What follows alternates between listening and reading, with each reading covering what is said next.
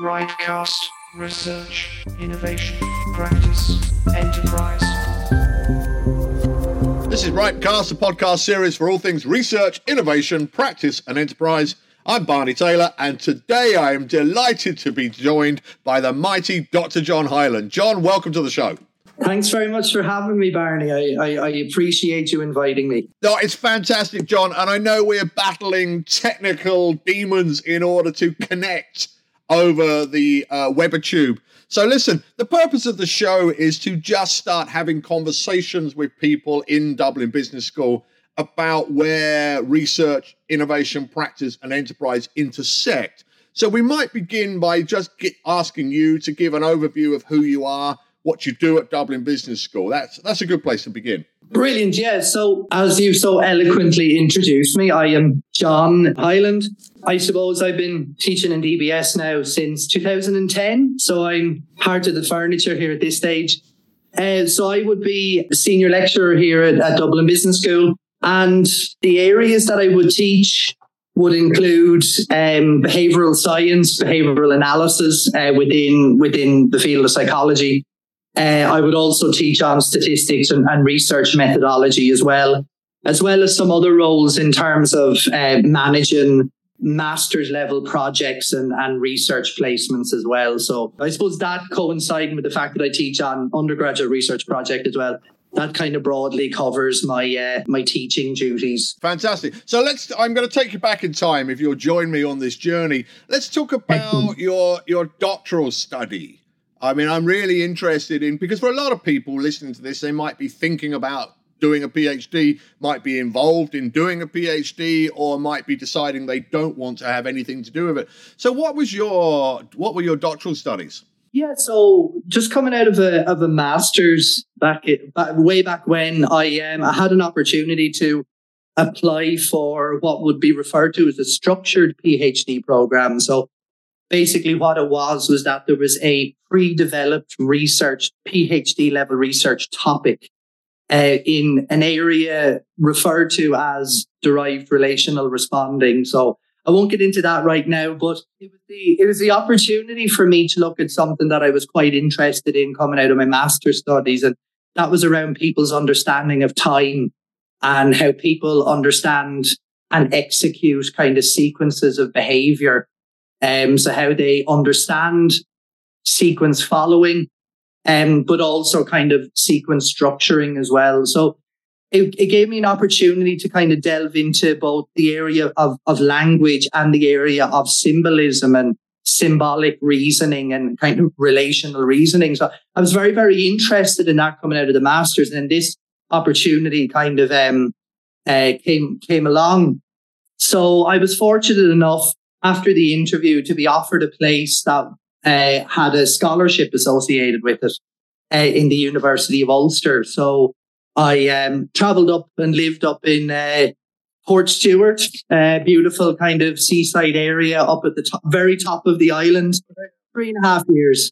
And it was a wonderful experience, met some wonderful people, great thinkers, great philosophers, great psychologists. And it really kind of helped me develop, I suppose, the interest that I have today. It's fascinating. Thank John. What I love about this is when you think about time, you think about science fiction and you think about philosophy. You don't necessarily think about time in psychology, but actually when you put those two words together, it makes perfect sense, because we are creatures of habit, we are creatures of routine, and teaching as well, we are tied to other people's habits and routines. So it's a fascinating area. So perhaps we might then, so you graduate and obviously you're under a lot of pressure to come up with an original contribution to the body of knowledge.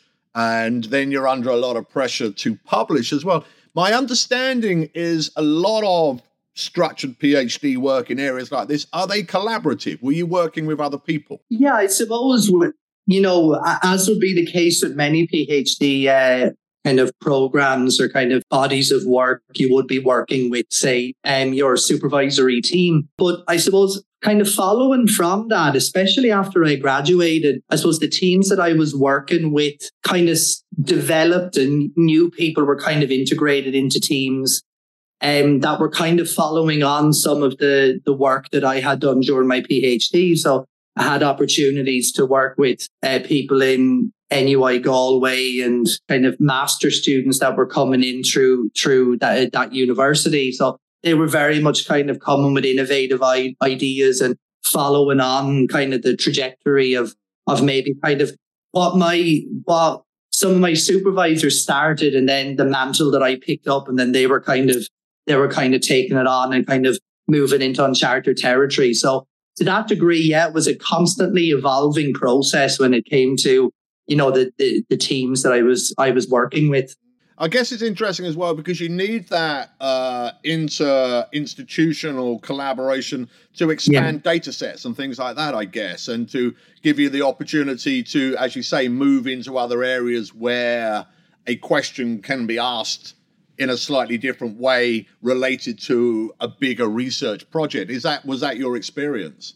It was, and I suppose I might, if you don't mind, kind of segue to another thing, because it kind of links together our roles as lecturers, as teachers, as supervisors, and then as researchers as well. And I was, during my time teaching in DBS, I was supervising a student who went on to do a PhD in Trinity College. And they kind of got me involved in a project that they had been working on, kind of separate to their role as a student, as a kind of a research assistant. And that kind of created the opportunity then to delve into new kind of areas that I suppose kind of related to other research interests I had in terms of, health psychology and quality of life, especially around the area of school victimization, which is something that I've always had an interest in. And my undergraduate, I did my undergraduate in Dublin Business School, and my undergraduate topic was actually on school victimization in secondary schools. And this actually afforded me the opportunity to work on this particular area with a new team, looking at it from a different perspective, all because of the relationships that I had forged in a supervisory capacity with a student. So I think some people maybe underestimate the importance of, I suppose, kind of the relationships that we have, these working relationships we have with students, and how, it doesn't necessarily just end when the student graduates, that these students are going to be working on similar projects, kind of working in similar kind of research interests to you, and you might end up working with them for the long term. So, it is important to keep that in mind. I think that the relationships that we develop as supervisors and lecturers can be lifelong in terms of our professional careers. It's very interesting, John, and I'm glad you brought that up, because one of the things, and you and I are trying to do the same thing, we're trying to develop a sense of internal community at Dublin Business School through sharing stories about research and practice and innovation, etc. But also we're demonstrating that actually all institutions need to be outward looking and totally collaborative in order for research activity to prosper, new ideas to actually be developed, and then for that to come back round 360 back into our classrooms. Yes. And it's a very interesting. Perhaps you might also say a bit more about this understanding or this research project about bullying behaviors. It's a fascinating project. Yeah, so I suppose what I was invited into was a collaboration with academics in Trinity College, as well as myself and Dr. Pauline Hyland came on board then as well. So basically what happened was that they had worked, there was an initiative kind of carried out some years ago, and one of the leading academics involved in this was Professor Catherine Comiskey. And she had kind of spearheaded something called the Healthy Schools Initiative, or the Healthy Schools Program.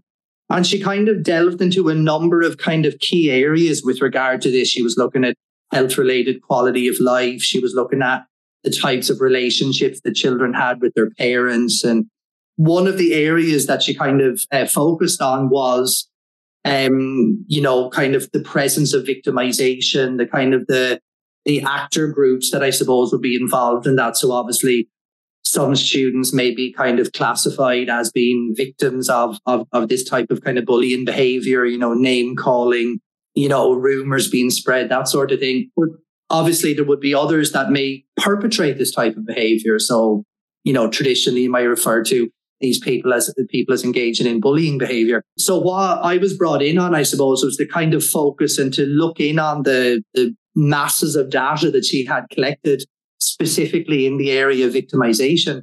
And, I suppose kind of look to see whether there was some interest in patterns there that, that we could kind of develop further and comment on in the form of presentations, publications, reports, and so on. So I was very fortunate, I suppose, to have that student who kind of brought me in on that project because of my research interests. And then that led to an opportunity for me to become a visiting research fellow with Trinity College, which I was for a number of years, and opened up further opportunities to work on projects outside of or independent of that, which of course, as we are both are kind of very passionate about, using these opportunities and being able to bring them full circle back into the classroom. Yeah, that was going to be our next question. But before I ask that question, is this research available for people to find the patterns you may have discovered in these kind of behaviors? Yeah, so we actually published a paper there. I think the paper was published was it either 2016 or 2017? Okay.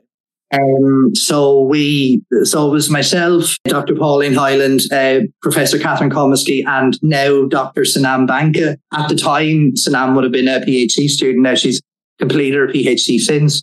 So that victimization paper in relation to health-related quality of life, we have published the baseline data of that. So that should be available. It was published in Child and Adolescent Mental Health Journal, but I think it might be available. I'm not sure. It could be available through DBS eSource, maybe. I can't remember. I suppose it depends on the copyright issue, but it might be. But it certainly is in that journal. It's certainly searchable. Yes, totally. So, all good websites, you should be able to find it. Now, coming back to this and bringing this full circle, I really want to ask you, and I have two final questions for you. One is, what are you currently working on? But the ultimate question, and this has always been the battle between the Rebel Alliance and the Death Star that we have always experienced, is why should research be significant in this institution? The answer is because it informs classroom practice, and it has to.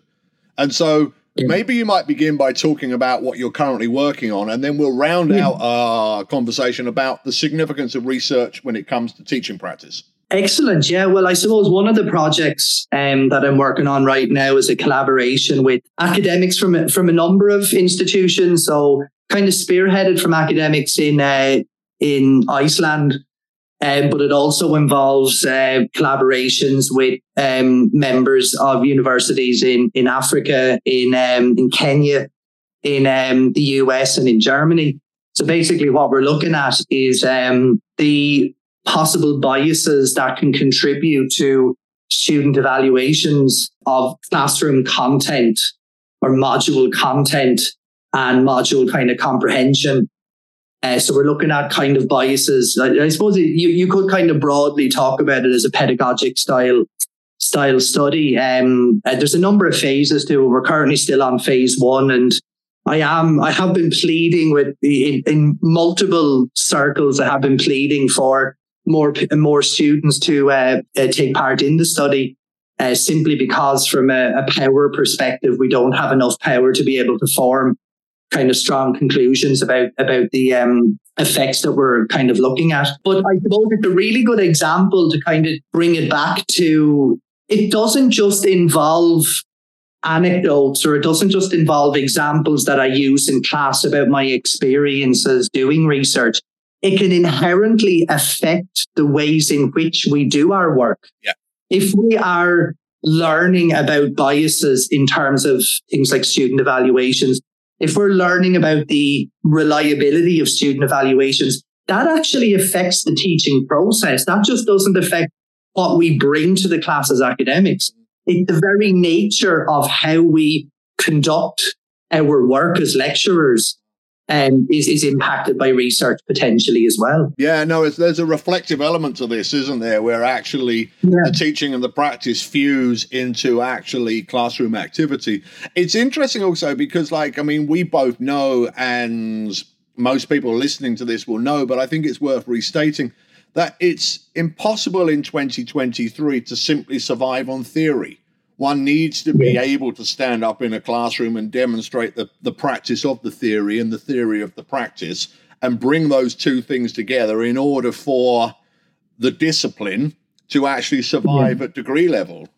That's very true, Barney. Like I think about my research methodology type classes, and I do find that in those classes, it's the experiences that I can bring to the class that tends to, I suppose, to kind of spark the most interest among my students. So when I'm able to talk to them about the perils of trying to publish, and kind of the obstacles and the issues that you have to deal with, and research management and issues around kind of publication and copyright, and just kind of things, your own experiences and that kind of the lived experiences you've had in relation to that, that's what tends to really spark the interest in those classes. And I don't know what the amount of additional value that I think you can get out of a class if you have someone who is involved in the thing that one teaches about. It's invaluable. I couldn't agree more with you. I mean, obviously our areas are very different, but I think what we're actually doing is modeling potential future practices and behaviors in other people and trying to inculcate, because if you say research, most people turn their noses up or don't know what you mean. But if you say curiosity, everyone's, yeah. And so really all we're trying to do is get people to ask what if questions. We're standing up and saying, this is when I ask the question, what if, this is what happened. Imagine if you asked the same question. Yeah. I think that's where we are. Exactly. The first thing that I'll say to my students in research methodology is some of the best ideas you'll ever have will be just sitting in cafes, watching the world go by, getting on with your own lives. It's not going to be in a lab, or it's not going to be kind of part of a research group. It's going to be things that you notice around you that are impactful to you in some way, that are relevant to you personally. Some of the great ideas come from that space. And I don't know if students maybe think about that. It's like, well, research is not just contained in a classroom or contained in a lab or contained in an academic department. Research stems from everything that we do. No, I agree. I mean, I'm going to be controversial here, but I think in 2023, most learning takes place outside of the classroom at degree level. And I think that's a thing to acknowledge. John, listen, we could talk for hours, but I realize you're a busy man with a million projects. So really, all I want to say now is thanks ever so much for coming along today and sharing your story. I think there's another conversation to be had, so let's try and book you in for a future episode. That sounds brilliant, Barney. Thanks for having me today. Fantastic. This has been RIPECast, the podcast series for all things research, innovation, practice and enterprise here at Dublin Business School. I've been Barney Taylor, and I look forward to seeing you in the next episode. RIPECast, research, innovation, practice, enterprise.